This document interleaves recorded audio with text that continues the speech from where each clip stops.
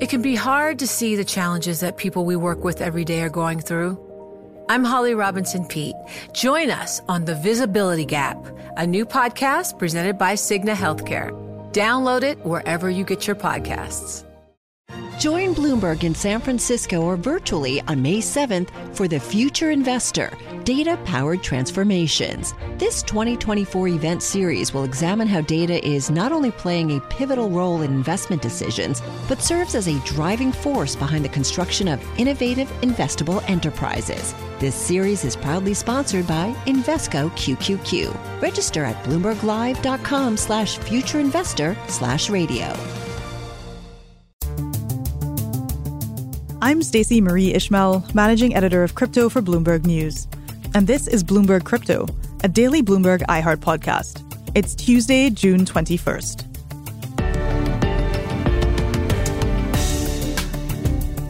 In this episode, we're going to talk about crypto addiction. There are rehab centers for people seeking treatment for addictions to drugs and alcohol, to gambling, and more recently, to online experiences like gaming. Now, these centers are seeing an uptake in people looking for help controlling their crypto trading. Today, I'm joined by two Bloomberg reporters, Claire Ballantyne and Charlie Wells. They've both written about how some crypto traders and equity traders have experienced the spiral from temptation to desperation. Delighted to be joined today by not one but two Bloomberg reporters. We have Charlie Wells joining us from the London office, but he's actually in New York this week, and Claire Ballantyne. Hello to you both. Hello. Hello.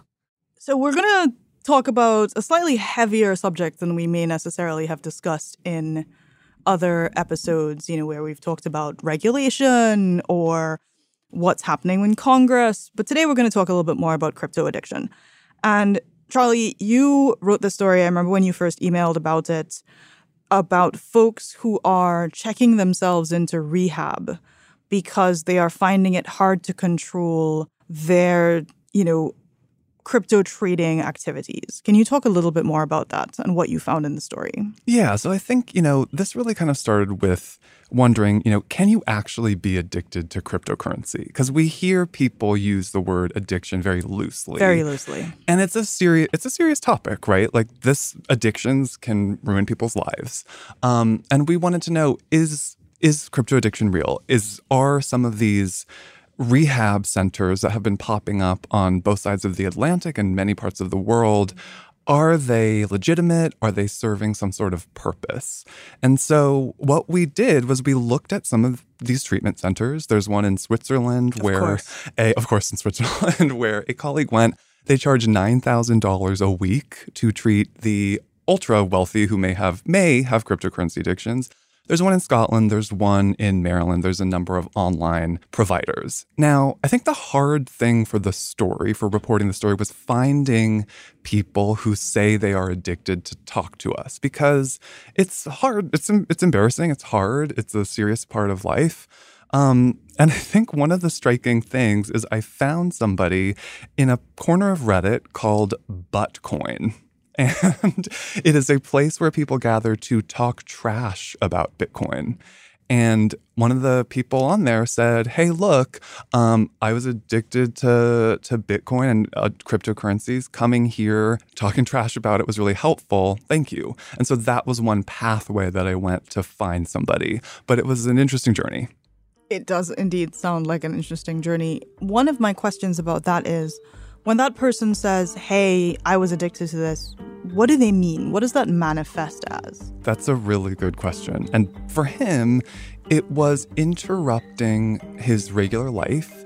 He was trading when he got up in the morning instead of playing with his new child.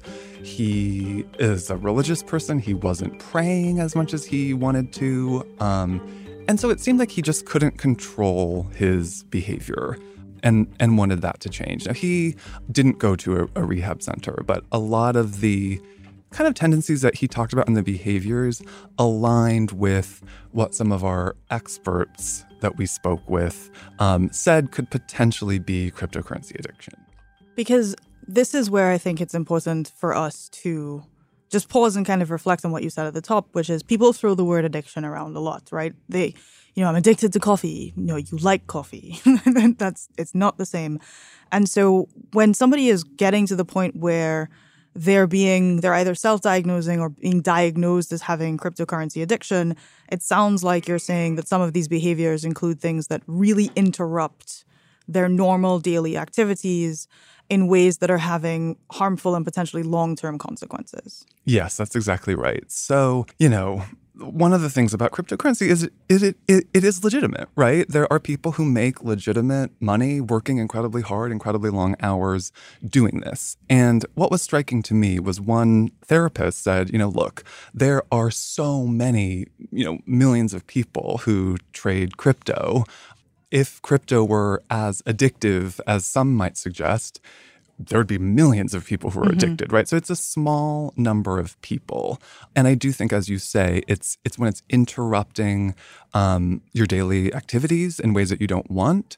What was really striking was speaking with another person being treated for this in a Scottish clinic. And he said that he had this realization at one point when he was taking kind of excessive risk in markets, was that he would start with, a small amount of money, bring it up to maybe $100,000 worth of whatever asset that was, and then he'd lose it again. And he kind of had this realization that was like, oh, maybe I don't actually want the money. Maybe I'm just doing this for the thrill. Well, that sounds like gambling. Yeah. And I think that brings us to a really interesting point, which is that, there is not an official designation in the Bible of psychiatry, the DSM-5. Yes, there's not an official cryptocurrency addiction, but what gambling professors and researchers said is that this really aligns with gambling disorder. And gambling disorder was recently added to this Bible of Psychiatry. Controversial Bible of Psychiatry. Yes, controversial Bible of Psychiatry. And it kind of reflects this moment where we're at, where behavioral addictions are getting more attention by the psychiatric community. Claire, I want to ask you a little bit about gambling and finance, because you have covered meme stocks and you have covered the ways in which, for a moment, perhaps less so right now, trading these things seemed to take over people's lives. They definitely took over the media conversation.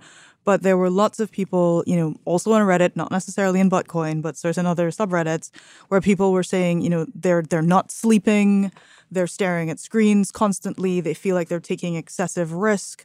Are you finding any similarities in these, I suppose, novel behavioral expressions of perhaps older forms of, dependencies that we develop as people? Yeah, absolutely. And I think so much of it has to do with this current moment that we're in, both with cryptocurrencies gaining popularity, partially fueled by when people were bored during the pandemic. And I think a lot of this originated with that. When people were locked down, this was a way to have community, to do something with your time besides sitting and being bored at home. And miserable. Yes. And so, anything that could give people a thrill.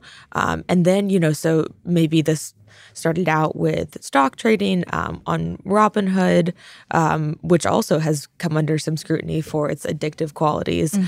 And then, at least in my own reporting, people that I've talked to move from stock trading to crypto. And so that just sort of accelerates this pathway. But I think there is, there's excitement around it. There's a community around it. And at least for a bit there, now that we've seen both crypto and stocks tumble, it's changed a little bit, but it's everywhere. I mean, I take the subway every day, and you can't do that without seeing a crypto ad. Thinking about like the Super Bowl, almost every ad had something to do with crypto. So it's an easy environment, I think, for people to stumble into it and for it to be something that really appeals to them.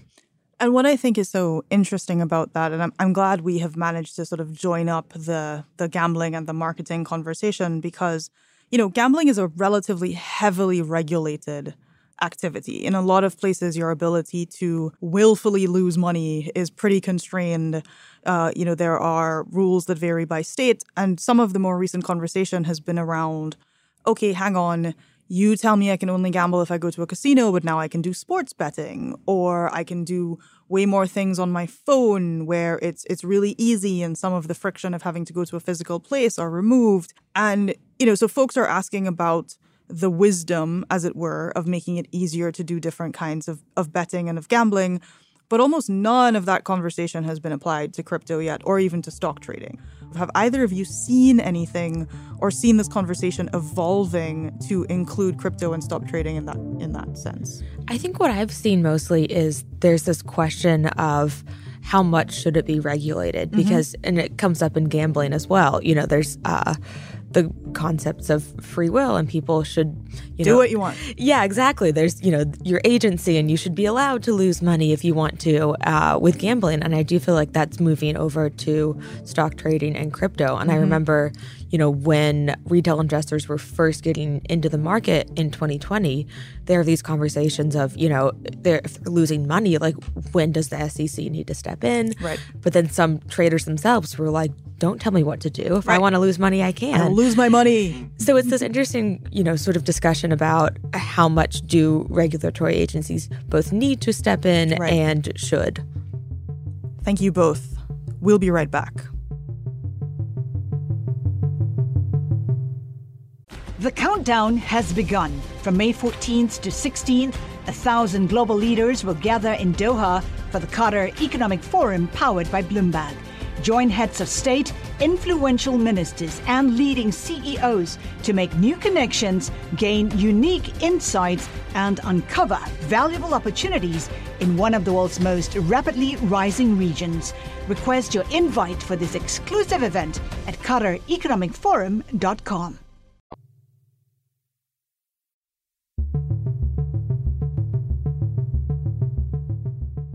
How were you able to find reputable people treating crypto rehab in this environment? So, good question, because I think that we really tried to bring a sense of skepticism to this.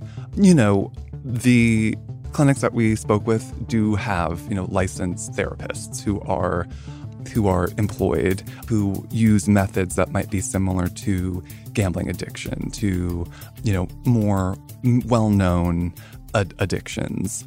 And so I think that was one way that we felt that, we were speaking with people who are at least somewhat legitimate. I think that when you look at some of the excesses around some of the treatment, so that in particular, that very expensive treatment center, yes, that, I think there was a whole wellness element to this. And you can see how you could go maybe quite far.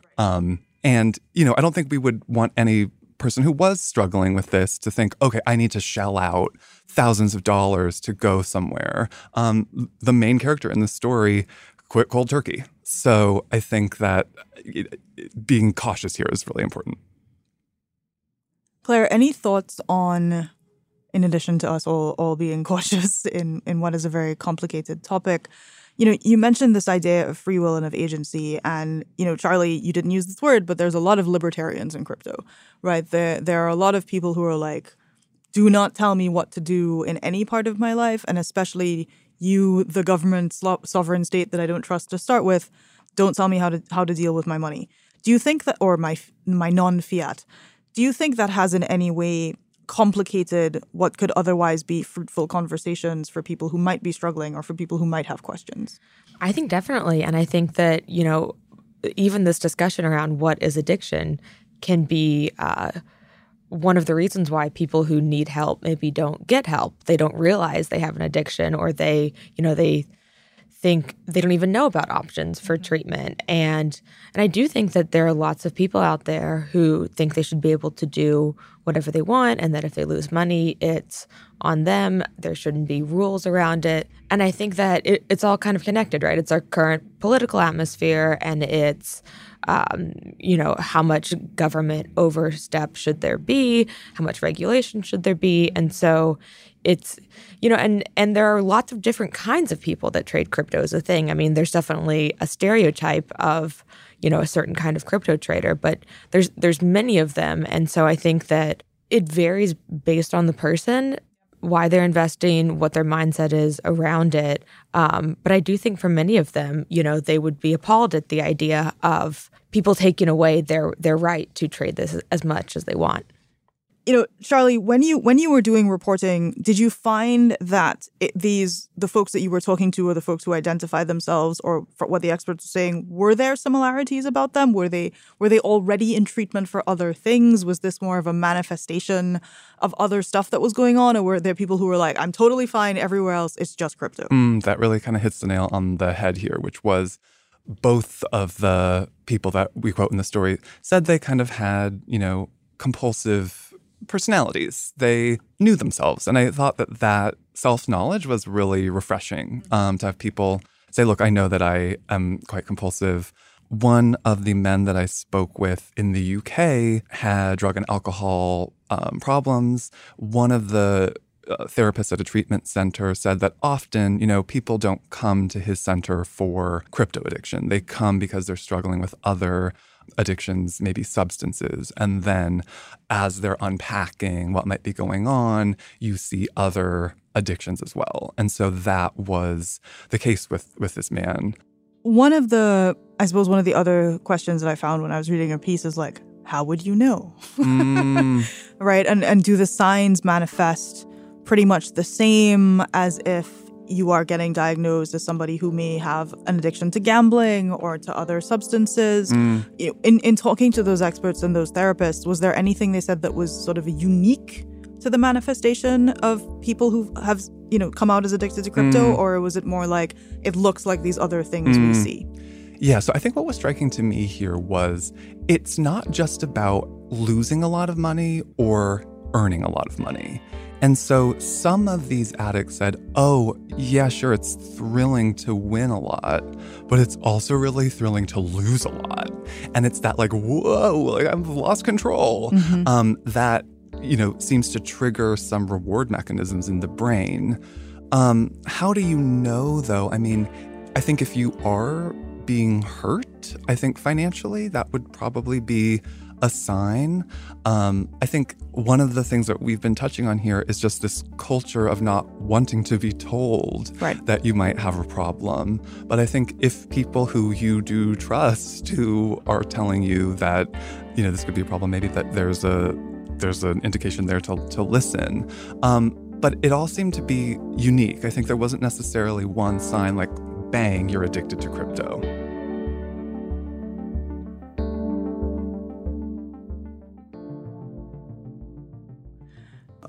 One of the things that has happened to retail investors, in addition to equities going down, is there were a lot of people who were very exposed to Luna and Terra. And those folks were sharing some very sad stories on Reddit, on Twitter, and other forums about what they had lost. And I did notice there was something about the severity, not just of the collapse, but of the reaction, that it was one of the first times that I really saw mental health and people asking, like, are you okay? Not just, is your wallet okay? Is your account okay? Like, are you the person behind this pseudonym doing okay? And, there were definitely signs that this had been pre-existing, like fairly close-knit community, but it's heartening that at least in some of the darker times that folks are experiencing in markets, that there is community out there for them. I think that's a really good point. And I think it's important for us to remember, there's real people behind these trades. And we live in an atomized media environment where some people might be getting good information, some people might not be. And some people are making choices based on the best information that they have. And that may have been to do these investments that people in their peer groups were telling them to do because it seemed great. And they've lost a lot of money, right? And that has a serious impact on mental health. And I think it's one thing to say, oh, wow, crypto addiction, how funny is that? But it's serious. And so I'm glad we're having this conversation. And I think, too, in a down market, kind of like what we're starting to experience, and, it may get worse, there is more a sense of empathy that comes out for people. And so, the difference between someone losing a lot of money on big tech stocks, which is more mainstream, versus crypto, suddenly it becomes kind of similar. And it's all like, we all kind of lost money. We're sort of in this together. Yeah. Sometimes groupthink can be good. All right. Well, thank you both for joining me. I really appreciate you taking the time. Thank you. Thank you. You can find more of Charlie's reporting and of Claire's reporting on the Bloomberg Terminal on Bloomberg.com. And you can find them both on Twitter. Charlie is at Charlie W. Wells. and Claire is at CFB_18.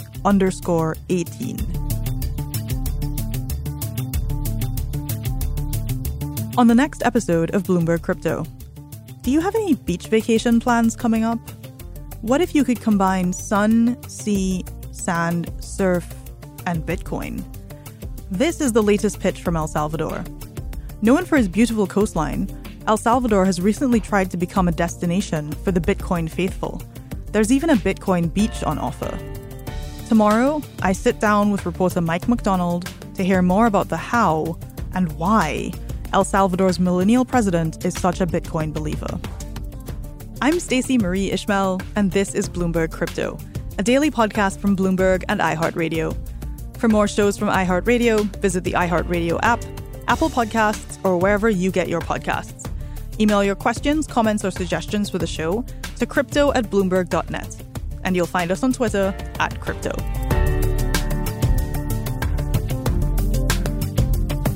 The supervising producer of this episode is Vicky Vergalina. Associate producer is Zanab Siddiqui. Desta Wonderad is our engineer. Original music by Leo Sidran. Bloomberg's head of podcasts is Francesca Levy.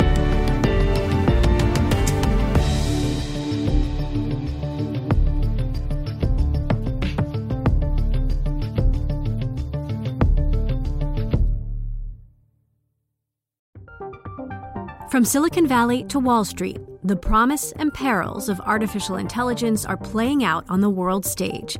But what will the next phase of AI adoption look like? Which companies, from big tech to startups, will dominate? And where do the risks and unintended consequences lie? I'm Emily Chang. Join me at Bloomberg Tech in San Francisco, May 9th, to answer many of the industry's burning questions, alongside Snap's Evan Spiegel, Xbox President Sarah Bond, OpenAI's Brad Lightcap, top researcher Dr. Fei Li of Stanford, and many more. More details and just a few tickets left at Bloomberg.com/TechSF.